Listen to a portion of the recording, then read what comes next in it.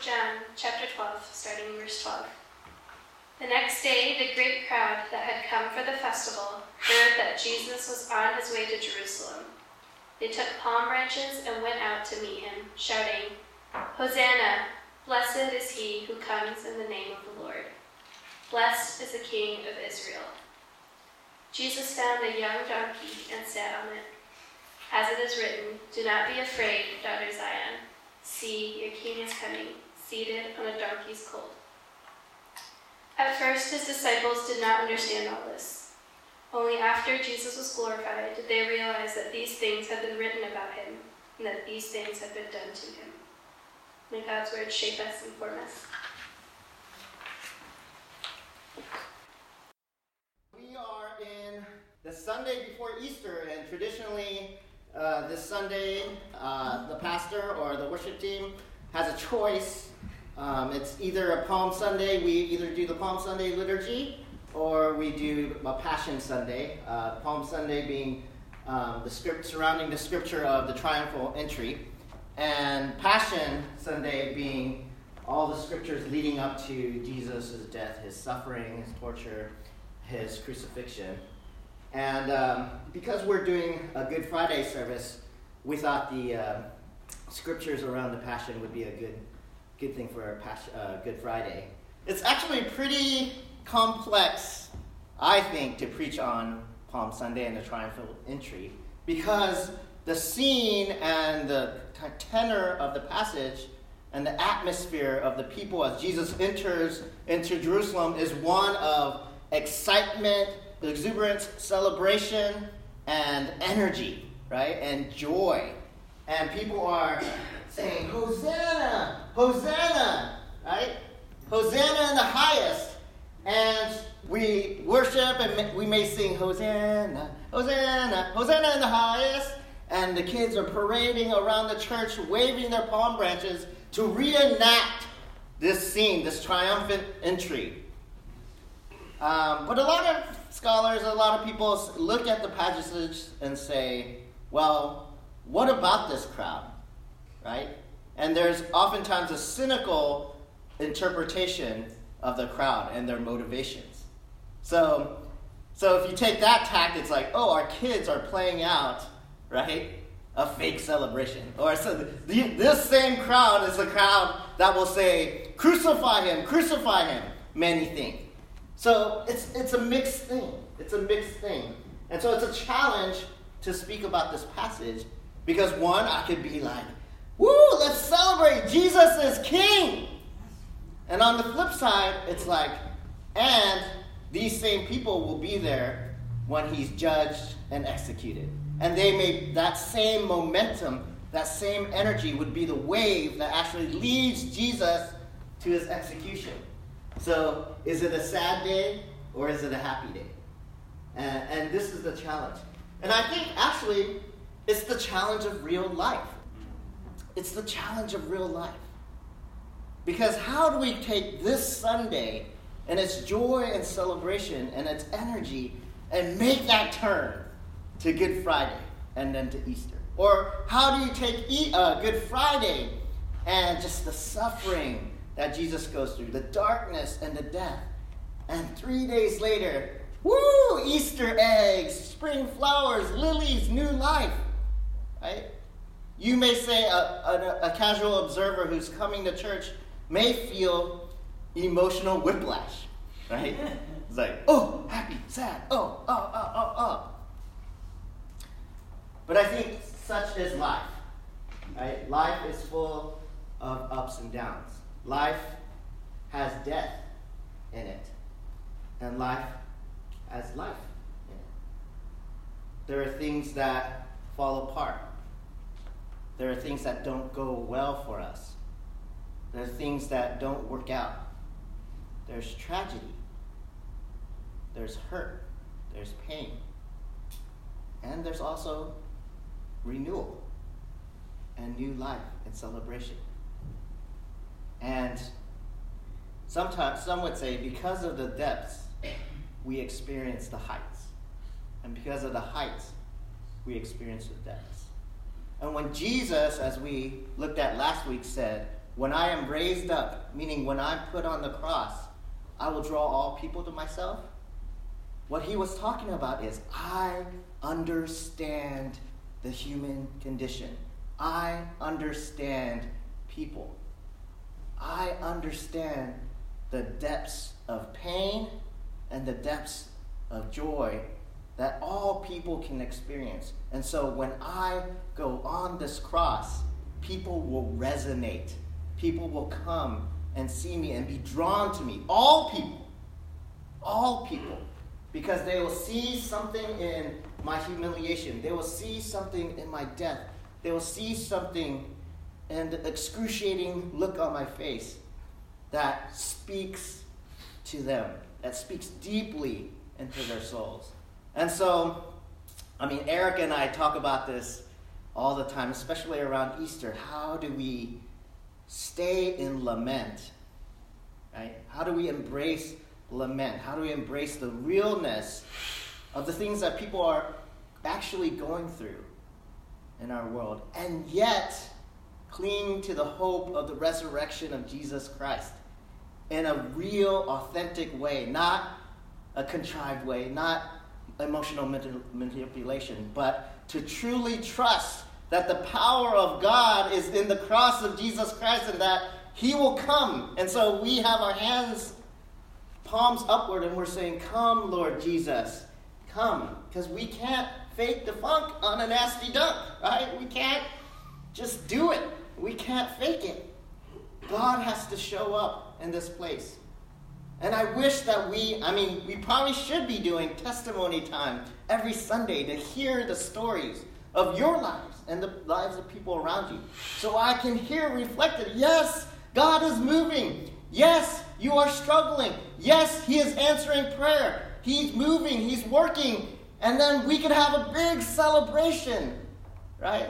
And praising God. Yes, here is a God sighting. God is doing this. God is raising up people. God is the resurrecting God. And he's resurrecting us. Amen?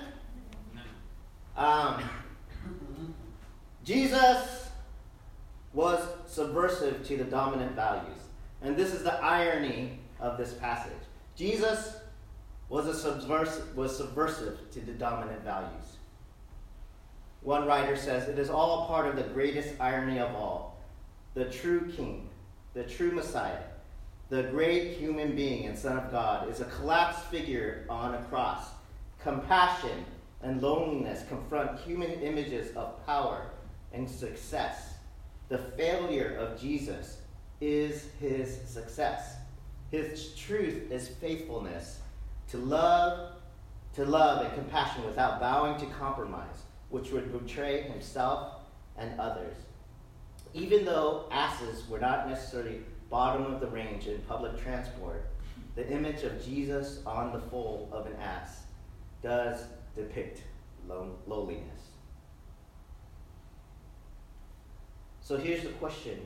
As we see Jesus marching into Jerusalem, to the crowds waving their palm branches and shouting out Hosanna and laying down the branches and their clothing, their robes on the ground before Jesus as he comes with a foal, as he rides through.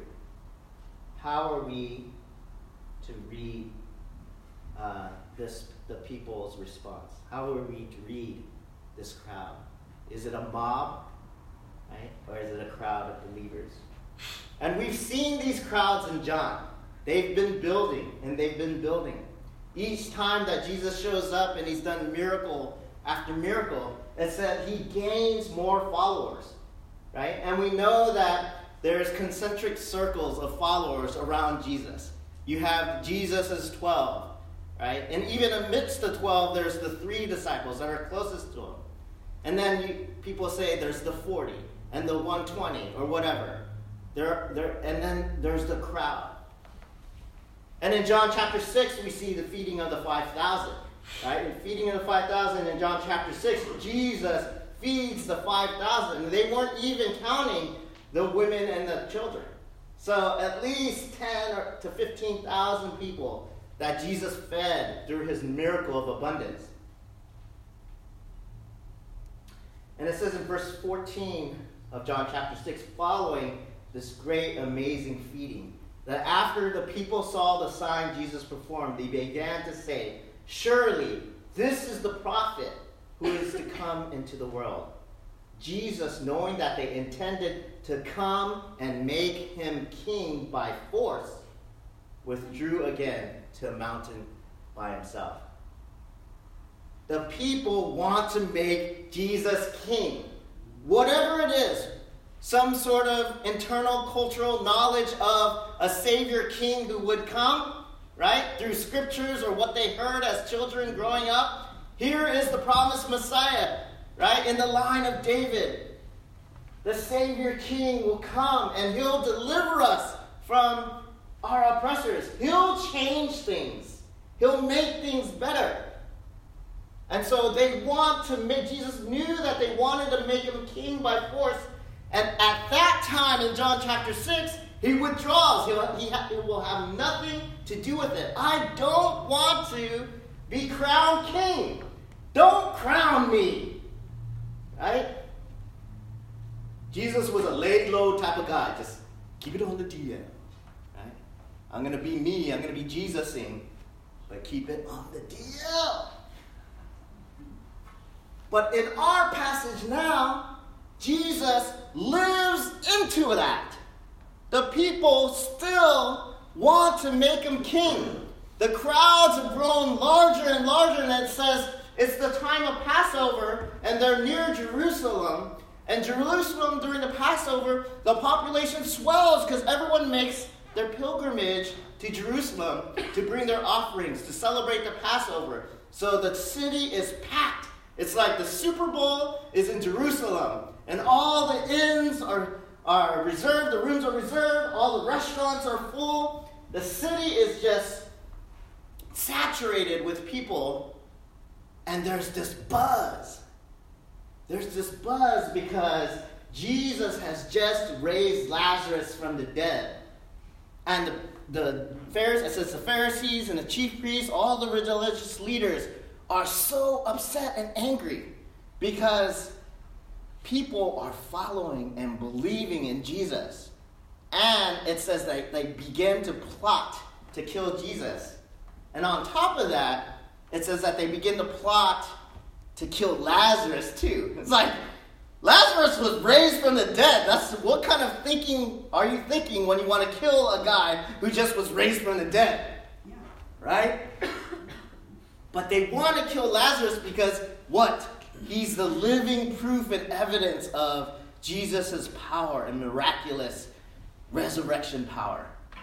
And they just want to get rid of all evidence. They want to put that down. Because the people are flocking, are crowding around Jesus. And it's not sitting right in their hearts.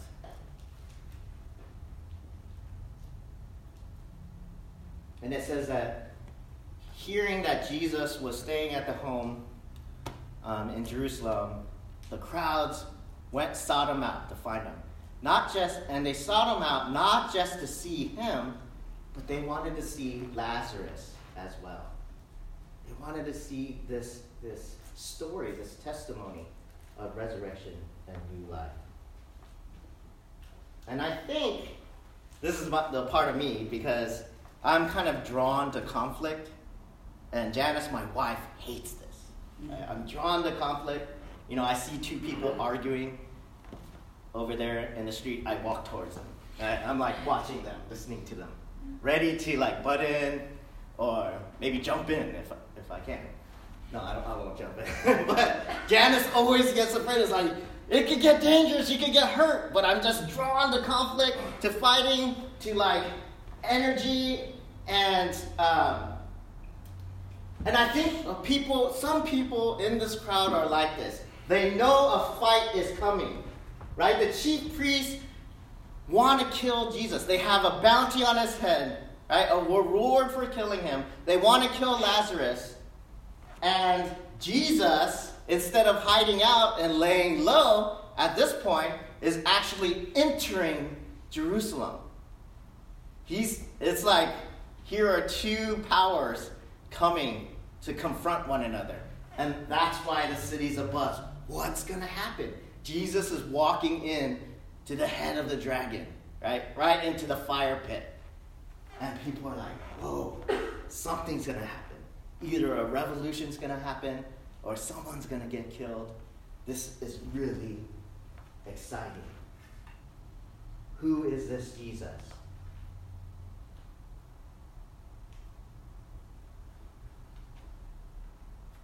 And what is this crowd? Who is in this crowd?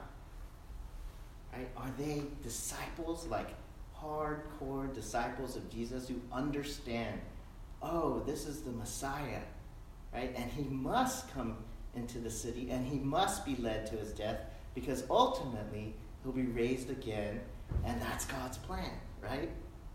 Not even his disciples understood that, right?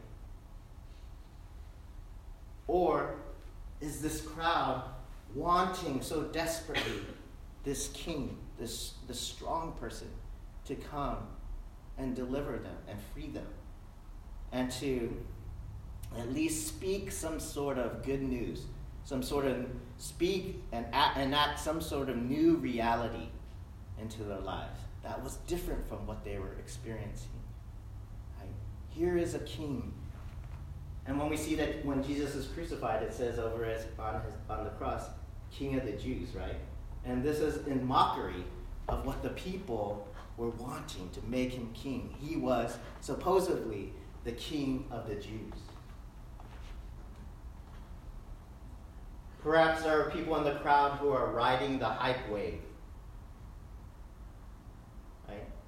Hey, it's like, why are all these people running around following Jesus? I'm gonna follow him too. Right? There's this energy. Maybe there were some people who heard, like I said, that there was going to be a big conflict and a big fight, and that the religious leaders were spitting anger and wanting to kill Jesus, and Jesus was stepping right into the middle of that. Maybe people had seen and heard about these miracles that Jesus did of touching people and healing people and finally bringing this man to life. And they were like, I want to see that. I want a miracle in my life. I want healing in my life. I want to see Jesus do this in my life. And maybe, but just maybe, just as the woman who said, maybe if I just touch the hem of the cloak of Jesus, I'll be healed. I won't bother him. I just need to touch him. Or like Zechariah, climbing up the tree because he was too short to look over the crowds. I really resonate with Zechariah, tree climber. Just because he's a tree climber. Climbing the tree just to see Jesus, just to be near to him. What is this crowd? Is it a crowd of disciples and followers? Or is this crowd a mob? Right? Or is it the hype train? My son Isaiah and I'm trying to teach Isaiah in his young life. He's 9 years old and he thinks he's so experienced. It's an experienced life. And last year, if you remember, near the end of the school years, those things, the fidget spinners, right? Those things you spin around, they were like really popular. And everyone was getting them. Everyone was taking them to school. And schools were starting to like, should we ban fidget spinners? And then my son would be like, well, I'm ADHD, so I should get a fidget spinner. And like he would like try to keep those. And he said, I would be like, that's just a trend. That's a fad. He's like, what's a fad? Oh, it'll last maybe 1 or 2 months, and then it'll go away. And he's like, that's not a fad. Fidget spinners are going to be here forever. And I just traced through my life, and I was like, Isaiah, you're 8 years old. Now he's 9. I've been through life. I've seen trends come and go. Swatch watches, Cabbage Patch Kids, jelly shoes, parachute pants, Michael Jackson jackets, Michael Jackson right-hand gloves. All of these things, right? Garbage Pail Kids, even baseball cards. All of these things came and went, right, with the school year. And I said, I bet you $5 that next fall, when you come to school, no one will have fidget spinners. He's like, no. And yeah, sure enough, bam. And so, I don't know what it was. This other morning, he was like, this is going to last forever. And I'm like, no, don't collect it, because you're gonna get tired of it. You're going to get bored of it. It's just hype. It's just a trend. You remember the fidget spinners? He's like, no, I get it. I get it. Fidget spinners was a fad. But this is like the real deal. My young Padawan, grasshopper. This too will fade away. Hype, right? The crowd. What's popular? What's trendy? What's trending on Twitter? Right? What YouTube video is getting all the hits? And people jump on those things. They jump on the bandwagon. We used to think that the Seattle Mariners would always sell out Safeco Field. 35,000, 40,000 people, right? Especially on a sunny day, retractable roof. Wow, high-tech new stadium. It's foolproof, right? It'll never fade. But 10 or 12 years of losing and not going to the playoffs will shrink your attendance. And it has. And people have jumped off the bandwagon. Right? Or when the Seahawks went to the Super Bowl, before no one had jerseys. I had like Hasselback jerseys. I had Largent jerseys. I always wore my jerseys. I was a faithful fan I was a faithful fan, not a bandwagon fan. And they go to the Super Bowl, and all of a sudden Costco has Seahawks jerseys. Everyone has Seahawks jerseys and Seahawks hats, right? And everyone, there'd be Blue Friday or whatever, and everybody would be wearing their Seahawks gear on Friday. And I would get so frustrated, like, you guys are bandwagon fans. And then someone corrected me and said, if you're truly a fan of the Seahawks, you would want more fans of them, right? And I'm like, it's like church. It's like what I tell my people, right? You should want people to jump on the church bandwagon, right? Oh, you haven't been following Jesus long enough. You're not real, right? But we as people should want people to jump on. Anyways, I'm sidetracking, and I've forgotten why I've gotten to this point. But the hype train, the crowds, really, do you trust that these people are really giving their lives and believing in Jesus and wanting and knowing him for who he truly is and truly understanding what he's doing and the epicness of this point in history, this person in this place? What is happening? What is God doing? Do you think people truly understood, or were they jumping on the bandwagon just because everyone else was? And were these the same people when Pilate put up Barabbas and Jesus and said, who do you choose? Were they the same people that said, crucify him, crucify him? Because the chips were stacked against him now, and it wasn't the trending choice. And so they said, forget Jesus. When now, on this day, they were saying, King Jesus, Hosanna. John quotes Zechariah 9:9 and the passages that we read as a community, Psalm 118, the Song of Ascents in this passage. So the part about, do not be afraid, daughter Zion. See, your king is coming, seated on a donkey's colt, is Zechariah 9:9. And this is supposed to be a prophetic passage, kind of a snapshot, a foretaste of the coming Messiah King that would come. Don't be afraid, daughter Zion. Your king is coming. seated on a donkey's colt. And this idea of a donkey and its offspring being what a king is riding on. Right? Imagine this Jesus and this small colt, and he's just riding on this colt. It is an image of lowliness and humility. That's Zechariah 9:9. And then when the crowds taking the palm branches went out to meet him, and they were shouting, "Hosanna, blessed is he who comes in the name of the Lord, blessed is the King of Israel." That's found in Psalm 118. And that section, Psalm 118 to 120-something, 115 to 120-something, is called the Song of Ascents. Psalms of Ascents. And ascent meaning you climb. And people know now that those psalms were songs of worship and liturgy as people were making their pilgrimage during Passover to the temple. And some people say that people would actually, and as the psalm we read said, would be waving their branches, right? And climbing each step, right? And the steps to the temple supposedly match the number of songs of ascents, right? And after each step, as they approached the altar in the tabernacle, they would say something of worship, right? And so in Psalm 118 we read, "Hosanna, blessed is he who comes in the name of the Lord."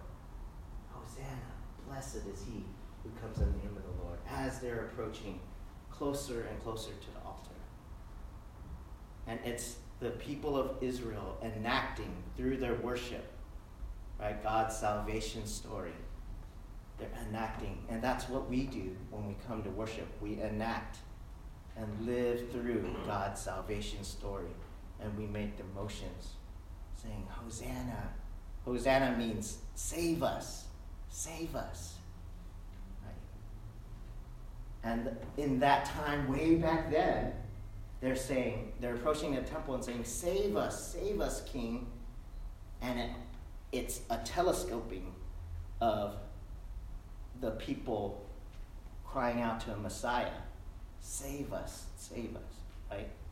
And kind of the impressions through generations of people are impressions are in their soul DNA to await a Messiah, right? It's built into the scripture. It's built into the genetics, the soul genetics, to be awaiting this. And so as the people are crying this out, they're living out what they've read in scripture, and they're living out a supplication, a praise, a worship for the coming Messiah. Save us, save us. Blessed are you who comes in the name of the Lord. And whether or not, I don't know where this crowd is at. Or maybe it's a mixed crowd, right? And my question today is for you, who are you in the crowd, right? Why have you come? Why are you coming into this place? Or why are you at church or in a church community? Right? Or as you come to worship, who are you in the crowd? Is it the hype? Right? I've always done it. It's the most comfortable thing for me. I've always gone to church. I don't know anything different. On Palm Sunday I come, on Easter I come. I've grown up this way. Or is it something is calling in my heart? I'm hungry to see a miracle. I need power in my life. I need change. Come, Lord, I need to have an experience, a spiritual experience of God. Or is it, I don't know, we see the injustice in the world, right? Refugees, immigration, women crying out, like, we've been abused, we've been assaulted. And you're like, the church needs to do something. And I'm going to be at a church that's doing something about that or saying something about that. who are the people in this room, in this crowd? Why have we come to see Jesus? What kind of king is Jesus to you? Does that question make sense? When you say, King Jesus, what kind of king is Jesus to you? Where are you? Why have you come to see Jesus? How do others you know view Jesus?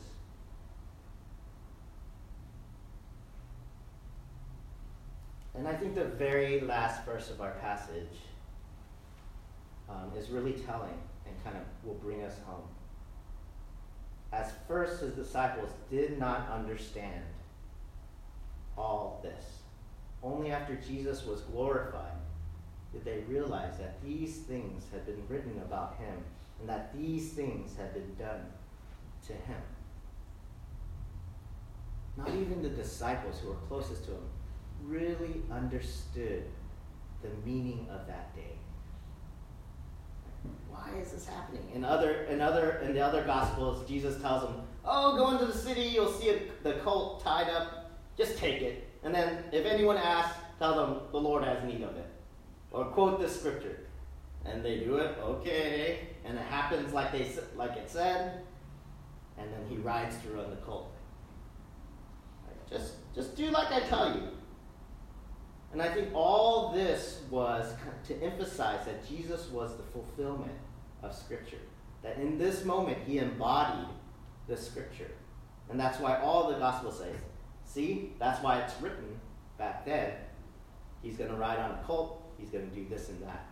It's the king. So Jesus doesn't keep things on the DL, but he rides the wave of the crowd into the city. He rides the wave into his death. He rides the wave into conflict, right? Because this is his destiny. This is the fulfillment and the embodiment of prophecy in Scripture. This is the Messiah, but it's not what people expected. It's not what the crowd were meaning when they were like, Hosanna. Everyone had different expectations, right? And it's only after Jesus died and was resurrected and came back to life that the disciples were like, mind blown. Like, oh, like something clicked, paradigm shift. That's why that happened, right? And that's what I hope as a parent, right? When I say mean things and strict things to my son, and my daughter, hopefully 20 years from now, they'll be like, my father was so wise. Oh, right? Just like now, when I look back at what my crazy parents said to me, I'm like, that's why they said that. And that's the disciples' response. Jesus' teaching will begin to unfold for them like jewels after the fact. Right? After the fact, they realized just who Jesus was, and this would be the foundation of the church. Who is Jesus to you? Who is Jesus to you? Jesus does not meet people's expectations of king. He is the King of kings. He does not meet your expectations of what a king is, what a savior should be. He is the King of kings, Savior of the world. And when he died on the cross, every single person who was shouting Hosanna that day, their world would be turned upside down. Jesus does not conform to the popular vote. Jesus does not sell out to dominant values. Jesus does not give in to riches or power or status or popularity. Jesus does not take money to look the other way at children dying or the poor suffering. When Jesus walked into Jerusalem, he was walking into the dragon's lair. The irony of the crowd lifting him up and crowning him is that it actually threw fuel into the fire. It escalated the conflict. It accelerated the inevitable. His torture and death on the cross. Jesus' march into Jerusalem was not unlike the many marches into D.C. we've seen in our country's history. It was a protest. Things are not right in this world. This must stop now. Never again. People are not being heard.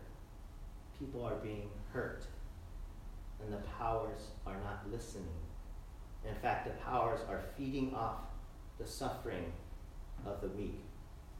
The beauty of Jesus' kingship was that his crowning on earth was a protest, and that his greatest failure was actually the bestest good news.